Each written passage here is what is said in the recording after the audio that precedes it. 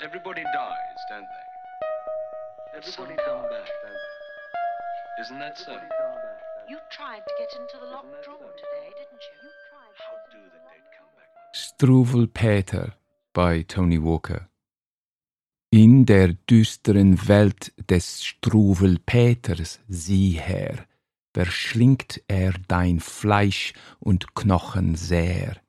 Im Dulken verschlingt die Seele ganz, nur Flüstern des Grauens bleibt dann.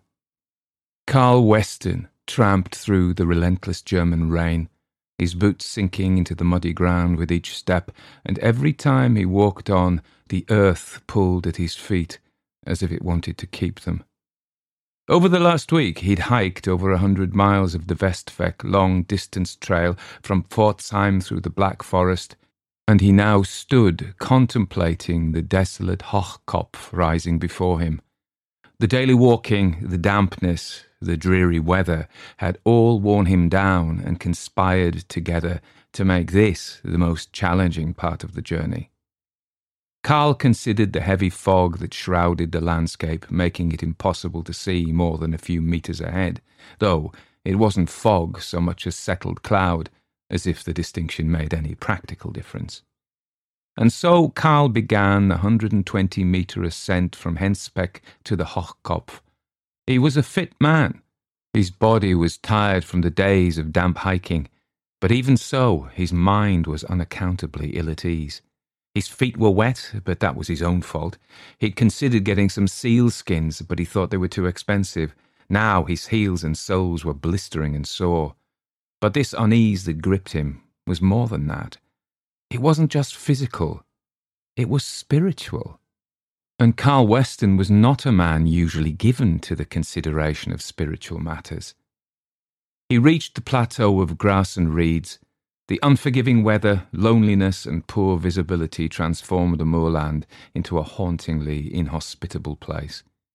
He hadn't seen anyone at all since he left his small hotel that morning. No one else was daft enough to be out and about in this weather. But something about the lack of living creatures spooked him. He knew his fears were irrational, and that the eerie lack of life here was simply due to all sensible people and animals seeking shelter somewhere drier, but the nagging feeling persisted. He trudged on. This walk was bloody endless.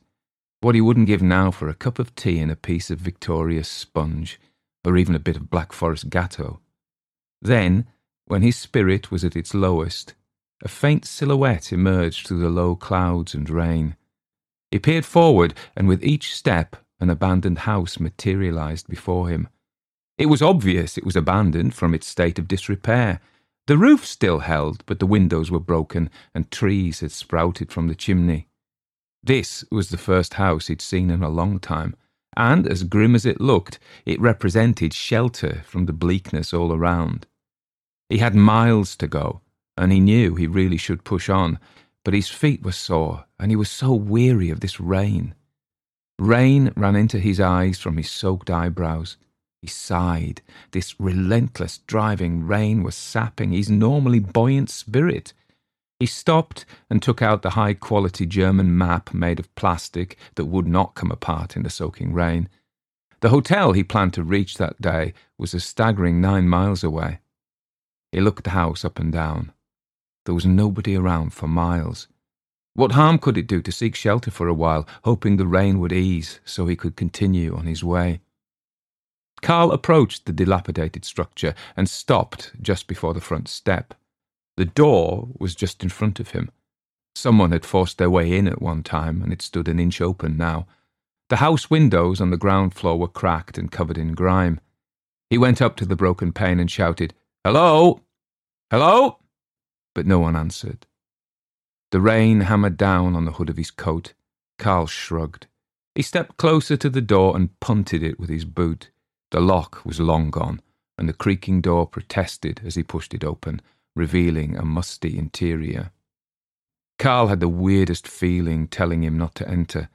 He even stood there for a minute, then told himself not to be so stupid, and went in anyway. The fear bubble. You feel the fear and use it like a motor. He propelled himself through the door like he was clearing houses in Sangin still. Carl entered the porch, the damp smell bringing him back to where he was rather than where he had been. This was not Afghanistan. Looking around, he saw the house was a wreck, but enough of it still stood to keep out the rain.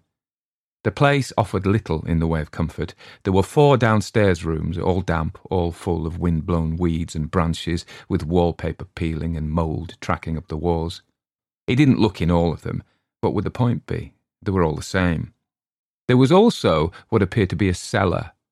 Carl peered down the rotten wooden steps, but didn't venture down there. Lord alone knew what he'd find. There was an upstairs too. He reckoned the upstairs might be drier, though when he climbed the rickety stairs it proved not to be.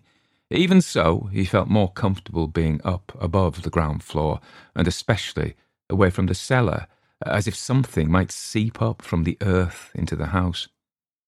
In this room stood mildewed chairs, wardrobes that hung open, a broken chest whose drawers had been dragged out and wrecked on the floor, and in the middle of the room, the rusted frame of a bed that looked like he would fall through it. Carl stood on the filthy floorboards, sleeping bag in hand. He wondered if there was a chance of setting a fire to warm him through, but everything was damp, even the wardrobe. He had his gas burner in his pack that he used to make a brew and heat water for pot noodles. That might have to do as a heat source. He wandered over and peered through the cracked window. Part of it, at the top, about the size of a fist, was gone, but otherwise the sharp glass kept out the worst of the bad weather. It was still day outside, but hardly.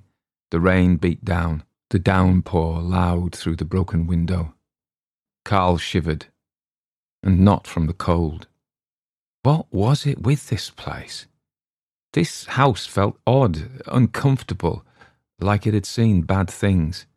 There was something disquieting about the place, an atmosphere, they might call it. But then, to be isolated in a rainstorm, clouds sitting down on the moor, visibility 20 feet at best, marooned in a damp, abandoned house on a deserted moor, that was enough to make anywhere feel a bit eerie. Course it was, mate. Get a grip.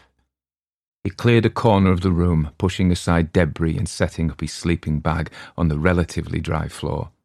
He unpacked his meagre rations, consuming a cold meal of peppered salami and black bread with water as he listened to the rain outside. Jeez, he thought, the whole world'll fill up with water. At this rate, I'll need a bloody ark. Hours passed. That was a skill he'd developed in the army. All soldiers do. The ability to sit and do nothing, not even think. Outside, darkness settled on the Hochmoor. Looked like he wouldn't be going anywhere that night. Never mind, there was always tomorrow. He thought about his meds. The packets were inside a sealed plastic bag inside his pack, olanzapine, diazepam, fluoxetine. He hadn't taken them since he started the walk. He didn't need to. Nature was his cure, even rainy nature. He felt sleepy and lay on his sleeping bag, and the sounds of the storm lulled him into a fitful doze. He was tired, it was damp, but despite the discomfort, he still slept. In his dreams, things moved out of sight. In one particular dream, he was being watched from the corner of the room. Something saw him sleeping, something that came out of the house. It watched him and his sleeping body with malevolent gaze. Troubled by dreams, but unaware of his watcher, Carl tossed and turned, but didn't wake. Not at first, anyway. The afternoon became evening, and the evening became night. Still it rained. Still his nightmare progressed. At about 9 p.m, something moved downstairs. Carl sat bolt upright. What the effing Jeff was that? Carl stretched for his sheath knife. It was designed for cutting open parcels and whittling wood, not necks. But still, the blade was sharp, and the hilt in his hand was reassuring. All was silent now. Had the noise been part of the dream? His heart beat slower, his breathing became more gentle. His life had been plagued by nightmares and flashbacks ever since it finished. This was all that was. As he stood on the edge of sleep again, awaiting the boatman to carry him over to the nether side, another sound came. Instantly awake, he knew someone was definitely downstairs. He gripped his knife harder. Should he call out, or should he lie still in the hope they wouldn't come upstairs and they'd leave without finding him? Maybe it was the owner came back, but then he looked around. A faint light from the windows was enough to see what a shit tip this was. It wasn't the owner come back. This place had no owner. But whoever it was that was down there moved again. They were coming this way. Quietly, Carl extricated himself from his sleeping bag. He'd taken his gaiters and waterproof pants off, and they lay with his rain jacket on the floor beside him, but he kept his long johns and t-shirt on. Now he stood, knife in hand, and felt that mix of terror and exhilaration that always came before combat. He told himself this wasn't war. It was just a damp old house, and he was on a walking holiday. But it felt the same. Carl stepped towards the door. He'd closed it when he'd first come in, but the catch hadn't held, and it had swung slightly open, so there was a gap of about 3 inches that allowed him to stare along the landing and see the top of the stairs. A window at yon end let in a faint light. He couldn't see anybody yet, but he could hear them climbing. The intruder mounted the stairs. He was making a noise. He clearly wasn't trying to be stealthy. Carl thought maybe he should duck back into the room and whoever it was would walk past, but this room was the first one they'd come to. So here's the question, he thought. Do I yell out hello now and warn whoever the fuck this is to fuck off, or do I just stab the twat? The man was at the top of the stairs now, apparently oblivious of Carl. He was lighting his way with the torch of his phone. The stranger probably wasn't expecting anyone to be lurking in the dark with a knife in their hand. Carl saw the man had a backpack with hiking poles strapped to the side. His posture was weary, not menacing. Just a hiker like me, Carl thought, relaxing. Just some poor sap seeking shelter from the storm. As the figure neared the top of the stairs, Carl called out, "Wer ist da? Wer bist du?" The bloke froze like a rabbit in the headlights, unsure whether to run. There was enough light from his phone for him to see the blade Carl held gleaming. "Entschuldigung," the man blustered, raising his free hand in a gesture of peace. Carl felt a dirty pleasure at the thought the man was scared of him, and right on the heels of that feeling, shame that he'd frightened some poor stranger. Carl had a lot of dark in him, just like you. And just like you, if you're honest. He hated, but loved too, the feeling of power frightening people gave him. The man swallowed, his wide eyes fixed on the knife.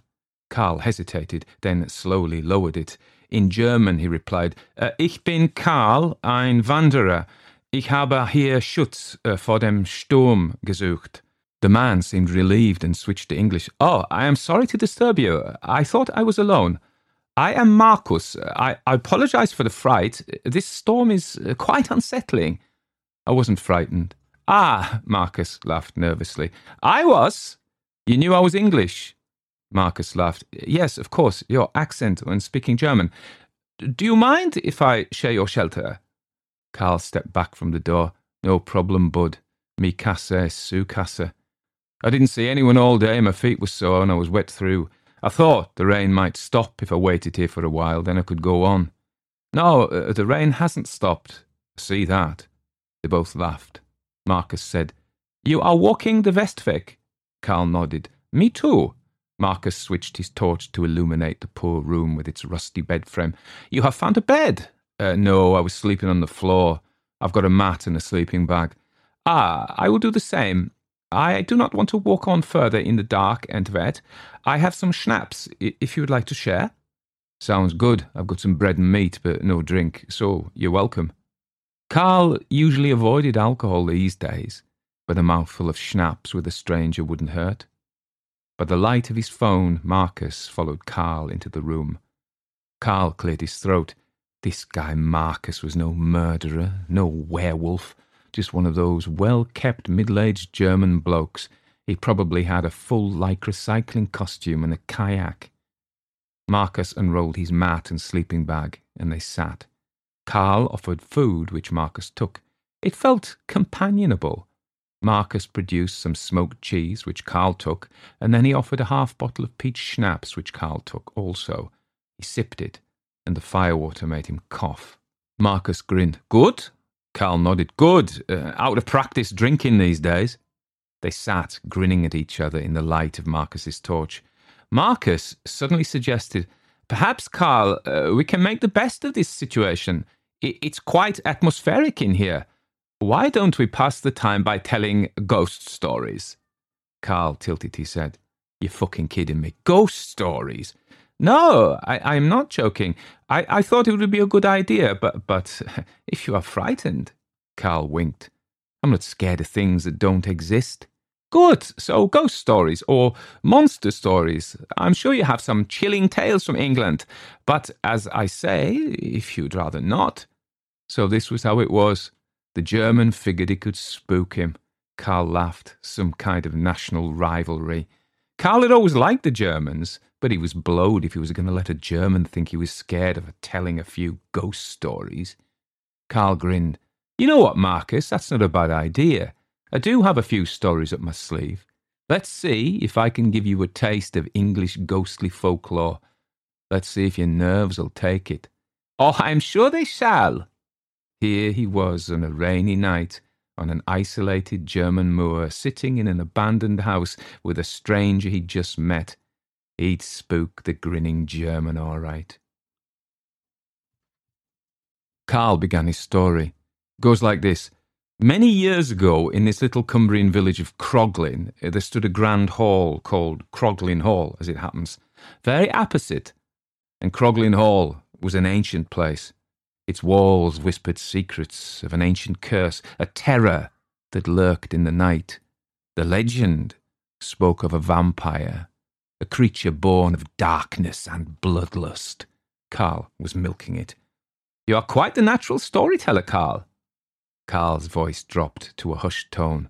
Then, in the middle 1600s, a brother and sister, Emily and Edward, moved into Croglin Hall. Little did they know that their lives were about to be forever changed. Marcus laughed. Oh! Karl raised a finger. One fateful night, as the moon hung full and bright in the sky, a chilling wind swept through their open window, heralding the arrival of the Croglin vampire. Karl paused. He studied the German who sat there, his face weird in the phone light. Yeah, he actually looked scared. Karl's voice quivered, mimicking the terror that the characters in his story must have felt. Emily, unable to sleep, glanced out of her window only to freeze in terror at the sight of two glowing red eyes staring back at her from the darkness. Before she could react, the vampire lunged, crawling through the window and sinking its fangs into her delicate neck, sealing her fate. It was only then, in the grip of the monster, that Emily screamed. Marcus jerked back. What? Karl thought he must be putting this on. It was only a story. But of course, this house and the rain made a great backdrop for a horror story. Karl's voice dropped to a whisper. Her brother Edward came running at her scream. The candle he held flickered, casting dancing shadows across the room, illuminating the vampire. The vampire's features were grotesque and haunting. Its skin was deathly pale, stretched tightly over emaciated bones that seemed to jut out at odd angles. The creature's limbs were unnaturally elongated, ending in spindly, claw-like fingers that were ready to strike at any moment. Its eyes, hollow and devoid of humanity, gleamed with an unholy crimson hue that pierced through the darkness like two malevolent beacons. Sunken deeply into its skull, they seemed to burn with an insatiable thirst for blood and a promise of eternal darkness. From its gaping maw protruded razor-sharp fangs curved like daggers, ready to tear into the flesh of its unfortunate victims. A rank stench of decay and death hung round the creature, overpowering Edward's senses and bringing bile to his throat. The candle flickered, and the shadows danced across the vampire's misshapen form, adding to its already nightmarish appearance. The creature exuded an aura of malevolence, an undeniable atmosphere of ancient evil that sent a wave of terror crashing over Edward. "Very good, Carl." The monster's attention now switched to Edward, and it lunged. He recoiled and ran.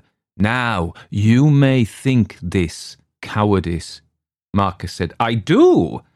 Or you may see it for what it was. A cunning plan to draw the monster from his sister. Aha, of course." Carl went on. The vampire pursued the brother, its ghastly form gliding with unnatural swiftness through the dimly lit passages of the house.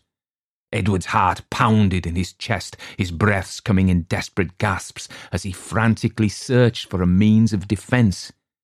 He burst through into the study, his eyes scanning the room for anything that could aid him in this deadly confrontation. With trembling hands, he grabbed at objects, knocking over books and papers in his haste.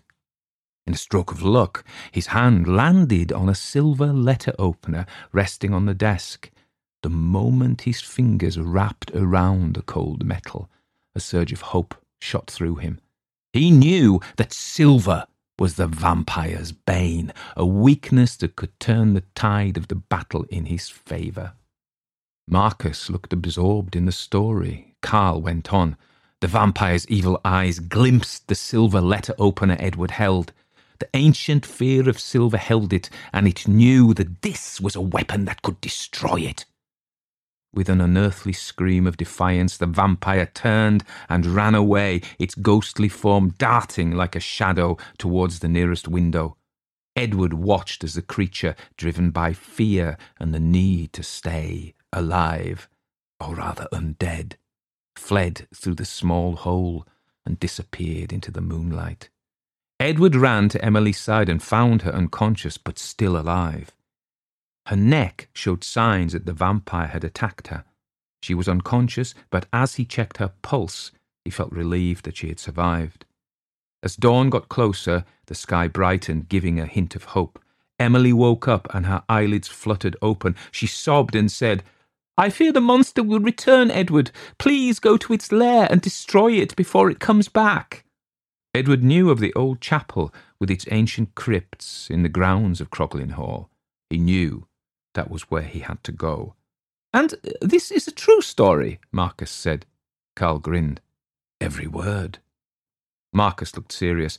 "Such things do exist, though modern people pretend they don't. Our ancestors knew better." With full dramatic effect, Carl continued. Edward left the house, his silver blade in hand. He headed across the grounds to the ruined chapel. With every step he took, the air grew heavier, as if the very atmosphere conspired against him. Edward pushed open the creaking door of the tomb, and there, lying in a stone coffin, was the vampire, its eyes burning with unholy hunger. With a heart pounding in his chest, Edward raised the gleaming silver dagger and struck with all his might, piercing the creature's heart. He ended with a flourish. "That's it." Marcus did not speak. The room fell into an unsettling silence, broken only by the drumming rain outside. The weight of the story lingered in the air. Marcus finally broke the silence. "That was truly bone-chilling, Carl. I can almost feel the vampire's presence in this very room. Thank you for sharing such a haunting tale." Carl nodded. "You're welcome, Marcus. It's a story that has been passed down through generations in my hometown." "And you believe every word is true?" "Like I said, every word." "I'll take your word for it." Carl said, "Now it's your turn. See if you can scare me." Marcus nodded. "Oh, I think I can. This is a story about a monster. A monster that is reputed to haunt the very moor where we find ourselves on this dark and rainy night. The only sound was the drumming rain as Marcus prepared to tell his tale, his face thrown into relief by the glow of his phone. He began, his voice low. Deep in the black forest, among the twisted trees, lurks Struwwelpeter. With tangled, matted hair and gnarled limbs, this creature of nightmares and folklore is a grotesque sight. Carl grinned. It didn't scare that easy. Marcus went on. Struwwelpeter haunts the lost souls who wander into its domain, feeding on their fear, relishing their torment. And tell me, are we in his domain? Indeed, Marcus nodded, his expression grave. His prancing, gibbering form has been sighted in this very house, wandering from room to room and preying upon lost travellers, seeking shelter from the storm. Oh, yeah. Indeed, yes. On nights like this, when help is far away and the weather is closed in, these are the favourite nights for Struwwelpeter to show himself. Carl reached for more schnapps. You won't find me such an easy mark, Marcus. I'm not scared of ghosts and ghouls and things that go bump in the night. Marcus chuckled, but did not confirm or deny the accusation that he was deliberately trying to frighten Carl. Carl put the schnapps bottle down. Go on, you were telling me about Struwwelpeter. Marcus leaned in, lowering his voice to a chilling whisper. Some say Struwwelpeter is a puppeteer, controlling victims with strings of pure evil.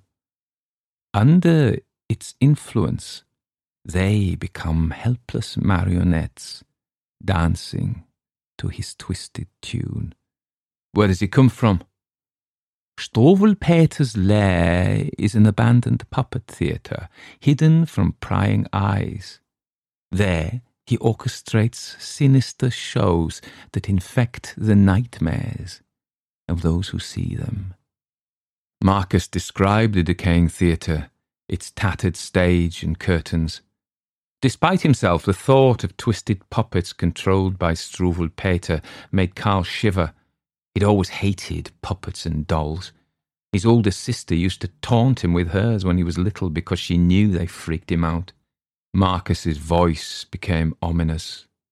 Legend has it, Struwwelpeter ensnares those who cross its path, dooming them to eternal torment. Its echoing laughter still haunts the black forest's darkest corners, a chilling reminder of the terror that lies in wait for those he catches. But he must have a weak spot. All these monsters do. Like your vampire. Exactly. In fact, Marcus continued his chilling whisper, it is the same one. They say only silver can stop Struwwelpeter, just as it defeated the Kroglin vampire you spoke of. Not very original. It doesn't have to be original, Carl, as long as it's true. Carl laughed. Pity that we have no silver to defend ourselves from either the Kroglin vampire or from Struwwelpeter. We are a long way from Kroglin, Carl, Marcus said. Ah, but not from Struwwelpeter. No, Marcus whispered theatrically. We are very close to Struwwelpeter. He tilted his head. But we are not helpless, because indeed I do have a weapon of silver, just in case. Just a second. From his pack, Marcus produced a small silver knife with an ornate handle. This silver blade is our protection should Struwwelpeter appear. The metal is what matters, not the sharpness. Usually he behaves himself, but I keep it in case he becomes unruly. Carl didn't take him seriously. It's really silver? Oh, yes. Handy that you've got that, Carl said. Marcus laughed. But now our stories are told, I think we should get some sleep. Marcus winked. If we can. Carl laughed. If your mission was to scare me so I couldn't sleep, you failed, old mate. I tell you, monsters or no monsters, I'll sleep like a log. Marcus said, but I leave the silver blade on the floor. just in case. Carl awoke to silence, the darkness enveloping him like a suffocating shroud. Fumbling for his phone, he activated its pale glow. The display blinked back at him, 3:17 a.m., casting an eerie light on his surroundings.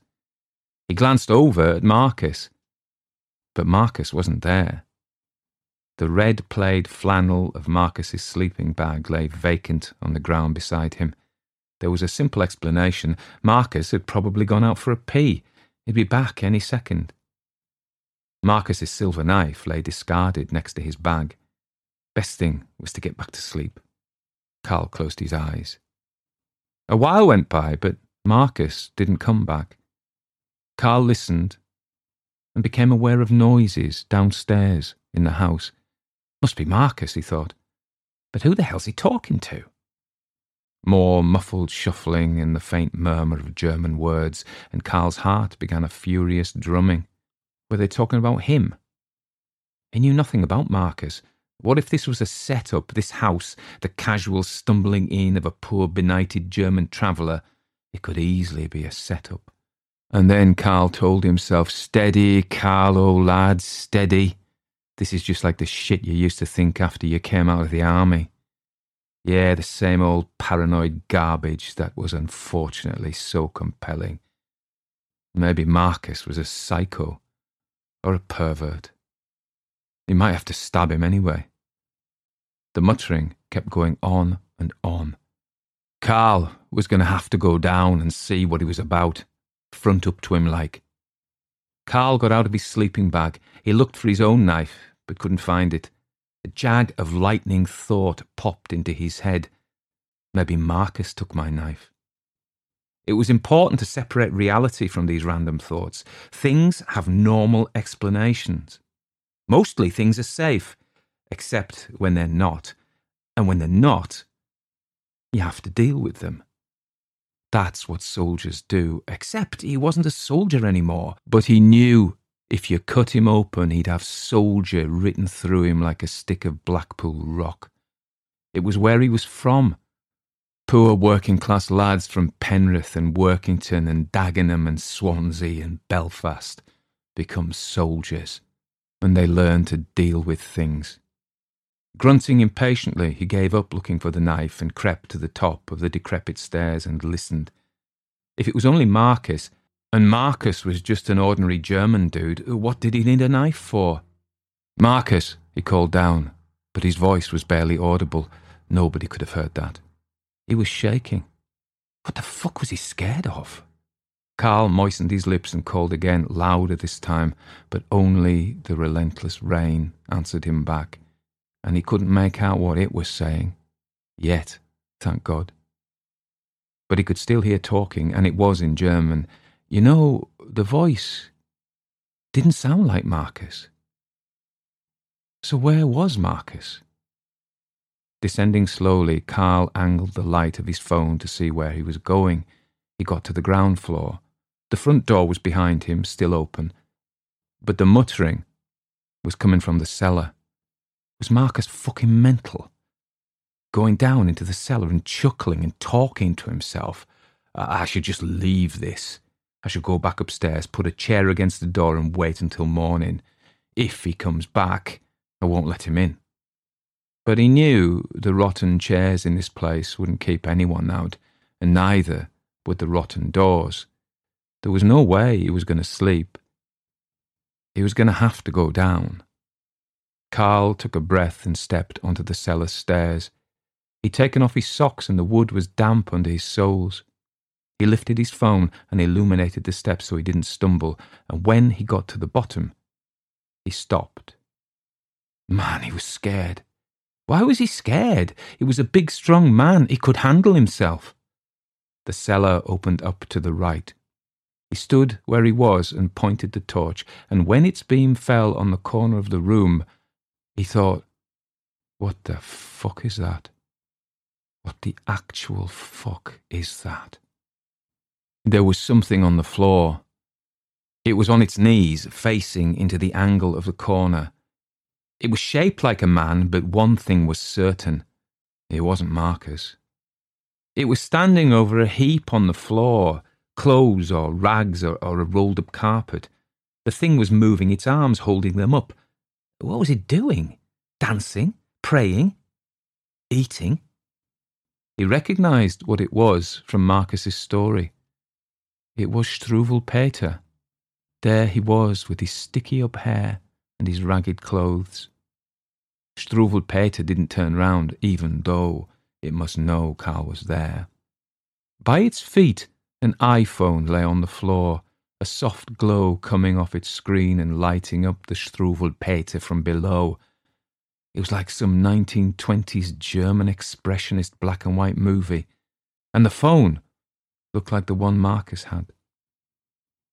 The figure kept jerking its head from side to side, as if singing. Bristly hanks of stand-up greasy hair, and a pale face with hollow cheeks, dark eyes, and teeth like a metal comb. It was holding things in both its hands, making them dance like puppets on strings. Of course, the Struwwelpeter liked marionettes. You could smell it from here. The Struwwelpeter smelled of old blood and the fetid stench of a grave's open mouth with its unfinished business within. Carl saw a dark liquid seeping across the floorboards from the rag roll that the fiend was playing puppeteer over. The liquid was too dark to be water. It must be blood. The puppets that the Struwwelpeter madly jerked were made of gobbets of flesh and joints of meat, and the strings were made of sinew. Dance, dance, they jigged along. Struwwelpeter had obviously killed someone, and was playing with the poor sod's human remains. Jesus. Carl had seen plenty of men shredded by shrapnel and IEDs, parts of men lying on the road, shoes comically hanging from a truck's radiator with an ankle inside. But despite his old familiarity with such obscene horrors, revulsion gripped him. But retching as he was, he couldn't tear his eyes away. These remains must belong to Marcus. He hadn't heard a struggle. He hadn't heard the cries of a man in pain, a man being murdered, but that's what must have happened. Fuck me, Carl thought. I never even knew Marcus, but I'm not going to let this fucking freak, this fucking mentalist, murder an innocent man, a comrade of the road, and get away with it. And Carl realised he could kill the lunatic here in this empty house on this empty moor. He could get revenge for Marcus and all the other good lads, and no do-gooder judge and jury would ever have any evidence to convict him. That damned thing would pay for what it had fucking done. But he was wise to it. When he did for it, it wouldn't be half-arsed. It would be a man's job. He needed a silver knife to kill the Struwwelpeter. That's what the story said. Carl staggered back upstairs on trembling legs, just like combat. His knife wasn't there, so he searched desperately for Marcus's silver knife. He found it. He clutched it. The blade's edge wasn't as sharp as steel, but it was silver, and that would do the trick. Silver knife gripped tight in his right hand, phone in his left, its torch lighting his way. Carl crept back to the cellar. His mouth wasn't dry anymore. Adrenaline no longer fueled fear, but rather incited rage. No, he wasn't frightened of this freak. He was angry. He'd seen too many good men killed by filth who'd got away with it because of some convention or other, or some law made by people who didn't know what it was like to lose your oppo, your brother in arms, to some terrorist fuck. As Carl reached the bottom step, he steeled himself, his heart beating like a war drum in his chest. He switched off his phone. He didn't need light. He knew where it was, still kneeling in the corner. Marcus's phone screen still shone, and he saw the creature kneeling there. He heard it too. Its voice was muffled, still talking to its puppets. It was completely engrossed in its grotesque performance, hunched like a puppeteer over Marcus's human remains. and the Struwwelpeter's hands were filled with the strings of its grotesque marionettes, dancing, dancing, jigging along, and the air was thick with the smell of blood and death. In a surge of adrenaline, Carl lunged forward, the silver blade glinting in the phone screen light. Carl would put an end to this nightmare. This was no fucking fairy tale, and there wasn't going to be a happy ending. The creature spun round. The Struwwelpeter's head snapped towards him, black eyes meeting his. Jesus, thought Carl, what the hell was this? It wasn't a man. It was a nightmare. And he felt it. It had him. The fathomless pits of its evil eyes paralysed Carl. He'd seen it so many times, men just frozen by fear, and now he was. Carl stood helpless as the Struwwelpeter knocked the silver knife from his grasp. With inhuman strength, Struwwelpeter's thin hands with their long, curling fingernails seized Carl's wrists. Its touch was icy cold. Carl struggled uselessly as it dragged him across the floor. Fetid breath choked Carl as the fiend bound him to a pillar, using blood-soaked rags torn from Marcus's shredded sleeping bag. It wasn't Marcus's sleeping bag still upstairs, though? Secured, cruelly tight, Carl could only watch as Struwwelpeter returned to its unspeakable show. Carl now clearly saw the pile of gore it played with, muscles, tendons, bones. He couldn't remember what colour shirt Marcus had worn, but there could be no doubt about it. These were human remains, butchered, shredded, blown apart. Bile flooded Carl's throat as Struwwelpeter made the macabre puppets dance, their lifeless eyes seeming to follow Carl's gaze. They had eyes now, and hands and feet. He thrashed against his bonds, the rough material biting into his skin. Carl's pulse pounded in his ears, drowning out the creature's demented mutterings. Eventually, the Struwwelpeter set down its puppets and turned, shuffling towards Carl with fingernails outstretched. He recoiled helplessly, pinned against the pillar as shrieks died in his raw throat. The fiend's icy fingers caressed Carl's face as a new puppet show began, a private performance just for two. The Struwwelpeter's eyes glinted with a sadistic delight as he looked up, his heavily accented voice slicing through the air like a razor. The Struwwelpeter said, "Welcome, Carl. I am delighted that you have graced my humble abode with your presence." How did it know his name? Carl's heart pounded in his chest, his mind reeling from Marcus's grisly fate. What have you done to Marcus? Struwwelpeter's grin widened, exposing jagged teeth, as he replied with chilling nonchalance, "Is that what he was called? I found him here, and as no one else wanted him, I ate him." "What do you want from me?" Carl pleaded as it leaned over his tied-up form. Struwwelpeter's eyes blazed with hunger. "I want to devour you too, but you're not dead yet." It leaned closer, fetid breath on Carl's face. "Though that won't spare you from what's coming." Carl yanked against his bloody bonds, but he could not escape. Oddly, the Struwwelpeter's interest in Carl waned, and it returned to its gruesome human puppets. He watched the creature hunch over, muttering insanely while making the macabre marionettes dance with sharp jerks of its bony fingers. The dropped silver knife lay about 6 inches away from his heel. Seizing the opportunity created by the Struwwelpeter's distraction, Carl slowly dragged his bound feet across the clay floor of the cellar, inch by inch, angling towards the discarded silver knife. The cords dug into his ankles with each tiny movement. It was painful, but he had to get the knife. With immense effort, he finally managed to snag the knife between his shoes. Heart-pounding, Carl slid the blade back. Then he heeled it so that his stretching finger ends touched it and tickled it like a fish into his grasp. The silver blade was not very sharp, but if he had time, he could saw at the rags that held him. And he had time. All the while he sawed, he kept a hawk-like watch on the preoccupied Struwwelpeter. After agonizing minutes, Carl felt the cords fray, then snap under the knife's edge.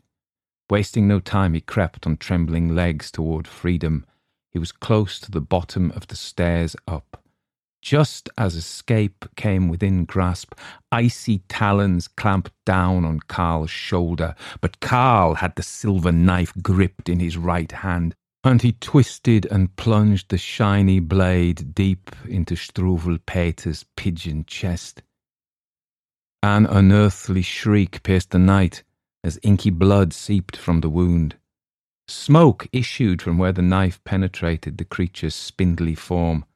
Carl drew back the blade and stabbed again and again and again. The Struwwelpeter fell back, screaming a high-pitched girlish scream, holding its hands up like a jazz singer to ward off Carl's frenzied, merciless attack. The thing turned and fled up the stairs, but Carl seized its thin leg and yanked it back, stabbing at it as he did so, the knife going in again and again. "That's for all the good lads you fuckers killed, you fucking heap of rags and sticks." The horror caught up, and Carl doubled over, vomiting in choking heaves, dropping the bloodied silver knife from his shaking, blood-stained hand. He got to the bottom of the stairs. Carl climbed the stairs from the cellar. He was shaking. On the downstairs landing, a dim glimmer of light crept in through a shattered window as he pushed open the rotting door and breathed in the chilly morning air. He should be glad he'd escaped from that thing, but he felt a gut-heaving swirl of emotions. Hate, fear, revulsion, and rage. He shook like a leaf. He felt sick. He stood on the Hochmoor. The clouds had lifted, and it was no longer raining. Then he remembered his pack and waterproofs were upstairs. He didn't want to go back into the house, but he made himself. His stuff was upstairs, but instead of going toward the steps up, he went to the steps down. He peered down into the cellar. He knew the remains of the thing he'd killed, the monster, the lunatic, the murderer, were lying in a heap at the bottom of the stairs, and though he didn't want to see them, though his bones quaked and his mind railed against descending those stairs, down he went, foot after foot after foot, until he was at the bottom, and the thing was at his feet, face down. With his foot he pushed at the corpse, and it didn't move. And then he pushed at the head of the Struwwelpeter, and as the face turned, he saw it was not the shock-haired naughty boy at all, but red-haired Marcus. Carl bent and picked up the bloody knife from where he dropped it on the floor. He knew he had post-traumatic stress disorder from his military service, and he knew it came from the horrific things he'd seen, but he also knew it came from the horrific things he'd done. His real fear was not letting in the monsters from outside, but letting out the monster he knew lived in himself. And then he heard the whining voice of the Struwwelpeter. It was coming for him again, singing, "Dance, dance, jig along, Carl. Come, join us killers in our dance of death. Knochen und Blut, das schmeckt so gut, mein Freund. Dein Ende naht, ich fresse dich ganz und gar." "Who are you?" Carl said. "I am your shadow," said the Struwwelpeter. And Carl smiled at the Struwwelpeter. Let you and I then bow to the audience, my shadow. These people listening, clutching their bleeding hearts at my murdering Marcus. Let them remember they paid their taxes to make me a killer. So let's not have any crocodile tears when I kill.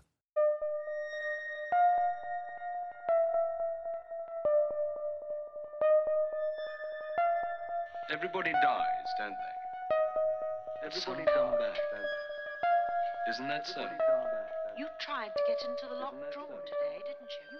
How do the dead? So that was the Struwwelpeter. I don't know if it's just Struwwelpeter or the Struwwelpeter by me, Tony Walker. And it was a dark song. So I'm going to, for some reason, quote, because I'm going according to how I feel these days and whatever's prompted to come up, that's what comes up. So I went to see Peter Gabriel recently, and these are some lyrics for his song, Digging in the Dirt. Something in me, dark and sticky, all the time it's getting strong. No way of dealing with this feeling, can't go on like this too long. This time you've gone too far. This time you've gone too far. This time you've gone too far. I told you, I told you, I told you, I told you. Digging in the dirt. Stay with me, I need support. I'm digging in the dirt to find the places I got hurt. Open up the places I got hurt. So that was Peter, not me. So, you know, I write very sweet Christmas stories, and I write lovely ghost stories that make you feel lovely. Might be a bit sad, might be a bit sweet. And then I write things like this, or the Whitehaven Body Snatcher, which are dreadfully dark, and I wonder where they come from sometimes. So let me tell you something about the genesis of this story. It's a good word, isn't it? Where it came from, its origins. So basically, I had just done this long-distance walk in the UK called the Ridgeway in June.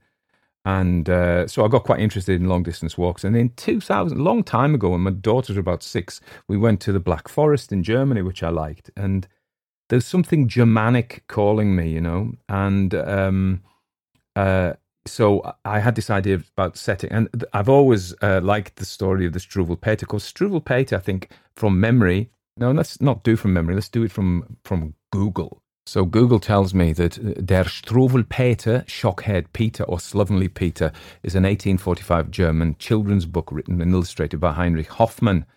It comprises 10 illustrated and rhymed stories, and they're cautionary tales, and they were intended to teach children what not to be. And of course, this figure, although he's not an actual folklore figure, although he's very archetypal, I think he's latched onto something, the Shock-Haired Peter. He, of course, I think he became the origin of Edward Scissorhands with Johnny Depp, you know, that movie there. But also there was a commercial for a drink called Metz, like some kind of awful alco pop, I think, in the 80s, 90s. And it was of this jerking, juddery creature that seemed to me to be the Struwwelpeter. At least I've amalgamated them and conflated them. And it was fairly horrible. So you'll see that, and of course I need to say something about the swear words. I felt it was necessary artistically. Now, some people who like my twee stories, I've already had in the past. I don't use the F word much in the F-bomb. I don't use it very much in writing. But sometimes it is true to the character. So I've got this German Struwwelpeter. I don't know why the Kroglin vampire got involved in this. He just did. So the story went along, and originally it was poor old Carl, and Carl wasn't a soldier. He was a hiker, and he met this Marcus who turned out to be the Struwwelpeter, you know. And as time went on, it turned out that Carl was ex-military, and he'd seen some horrible things. And I listen, in my work and in my life, I come across ex-soldiers who have had hard times, veterans, you know. And I'd written the story before I met this guy, but I met this young man. He was about 30 odd, and he'd been in the Royal Marines, and he'd been blown up, and he had a bit of shrapnel through his hip. He'd survived. Various of the lads in the truck with him had not survived, and he was doing pretty well. And then I had a patient who was, I won't say names, obviously, an older man who'd been in Afghanistan, and he'd been doing okay. And then there was an industrial accident at work, and somebody was injured and brought it all back. And he'd survived of a group of people who didn't survive. And I've had patients of veterans who are just shattered by what they've been through. And it struck me that how obscene it is and how wasteful it is. We send our young men and young women, but particularly young men, off to foreign countries that have no, what are they to do with these? And they're usually the poor lads who come from, difficult, poor backgrounds, and they see the army, and it's sold to them as, and then of course they get broken, and they're just pretty much abandoned. And the country that wanted them is now going like, yeah, get lost. Yeah, you're a problem. And their minds and bodies are shattered, and it just struck me as obscene, really, that we do this.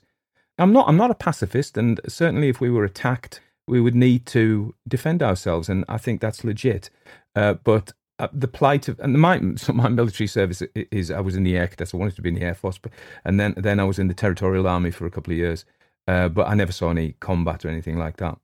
And we could go into the complex reasons why I did that. But so it struck me. But then, of course, the other thing, of course, is our shadow, because we are fooling ourselves if we say there's no darkness in us, and if we see ourselves completely as victims. So on the one hand, I'm saying, soldiers go out there and they are the victims of these horrible things, but they're also the perpetrators of horrible things. So I think if we ignore that and we pretend that our warriors are holy warriors and do no wrong, then we're kidding ourselves. The whole business is awful, and no sane person would sell it to.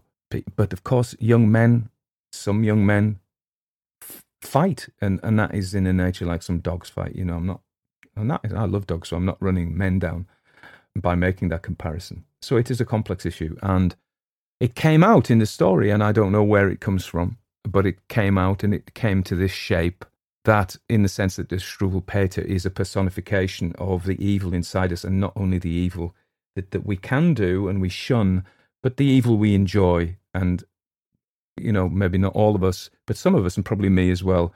I mean, listen, I enjoy scaring people. What's that about? There's some darkness in me that I can write something like this. So I'm not saying here, hey, I'm pure and holy. I'm not. But I think what I'm saying is two things. The awfulness of war is obscene, particularly when we're sending people to make countries safe for huge mega corporations to profit from. We send these people from poor backgrounds, we break them, we abandon them, and all it's about in many cases is so that somebody in a big corporation can sell more units. So that's what I think. 1, 2, let's not ignore our individual shadows and darkness, and the fact that sometimes some of us enjoy power and causing fear in others, and perhaps causing violence to others. And then let us not, at the very end, let us not excuse ourselves from the vicarious pleasure. Why do we watch horror movies? We get vicarious pleasure in the violence and the darkness. And it's at a safe distance, but it's still singing that song. And so that's what the end's about. The end is about, don't pretend, don't let any of us pretend we have purely clean hands, because we don't. And there we are. So that's quite deep. And so I'll go back to writing sweet little stories. I do sweet stories, I know that. But this one just had to be told, I think. And if you want to binge on darkness and despair, go and listen to my Whitehaven Body Snatcher. And have a bit more of a different kind, but also, of a different kind. So I feel this probably isn't the place for me to, give you my usual light. Oh, it's sunny, went out with the dogs, collected damsons. All of those things are true. And I suppose that illustrates that, as well as writing horrible stories, I do lovely things, and I go and see my mum and collect her medication for her. I'm really nice to people, but clearly I'm not 100% nice, and none of us is. But that doesn't mean we're evil. We're complex. But there we are. I think if you have to, we have this shadow and we need to know it. And if we don't know it, it's going to come and get us from outside. That's a very Jungian thing to say. You know, what we don't, if we leave things undiscovered in ourselves, it will come from outside as if fate. So it's a useful thing to know your darkness and not necessarily give into it, but to know it anyway. So this is a very heavy week, isn't it? But and no doubt, I get a report that says this video made 173 people of your subscribers unsubscribe. You know, there you go. But then it'll say, however, 400 people did subscribe. So, you know, there we are. Let's just be, you know, you wouldn't be listening to horror stories if you didn't like it a bit. Yeah. Okay. All right. That's me for now. You all take care, cause I love you for supporting me. Yeah. Hope that wasn't too traumatic. Isn't that so? Isn't that so? Isn't that so? I invite you to consider becoming a Patreon of the podcast. Patreons perform a really useful task for me in that they give me the wherewithal, the finance through their contributions to enable me to devote time to producing stories for you. So it's actually really helpful if you want to hear more stories. And there is a big, on Patreon, there is a big backlog of stories, a big library of stories that you can access by becoming a patron. You can download them as well, which is more difficult on podcasts and on YouTube. But if you want to become a patron, you get the double whammy of supporting my work, which enables me to do more work. Imagine that. You pay me to do more, and I do more work for you and produce more stories for you, which is, and you know, I appreciate it. So you get my love and gratitude.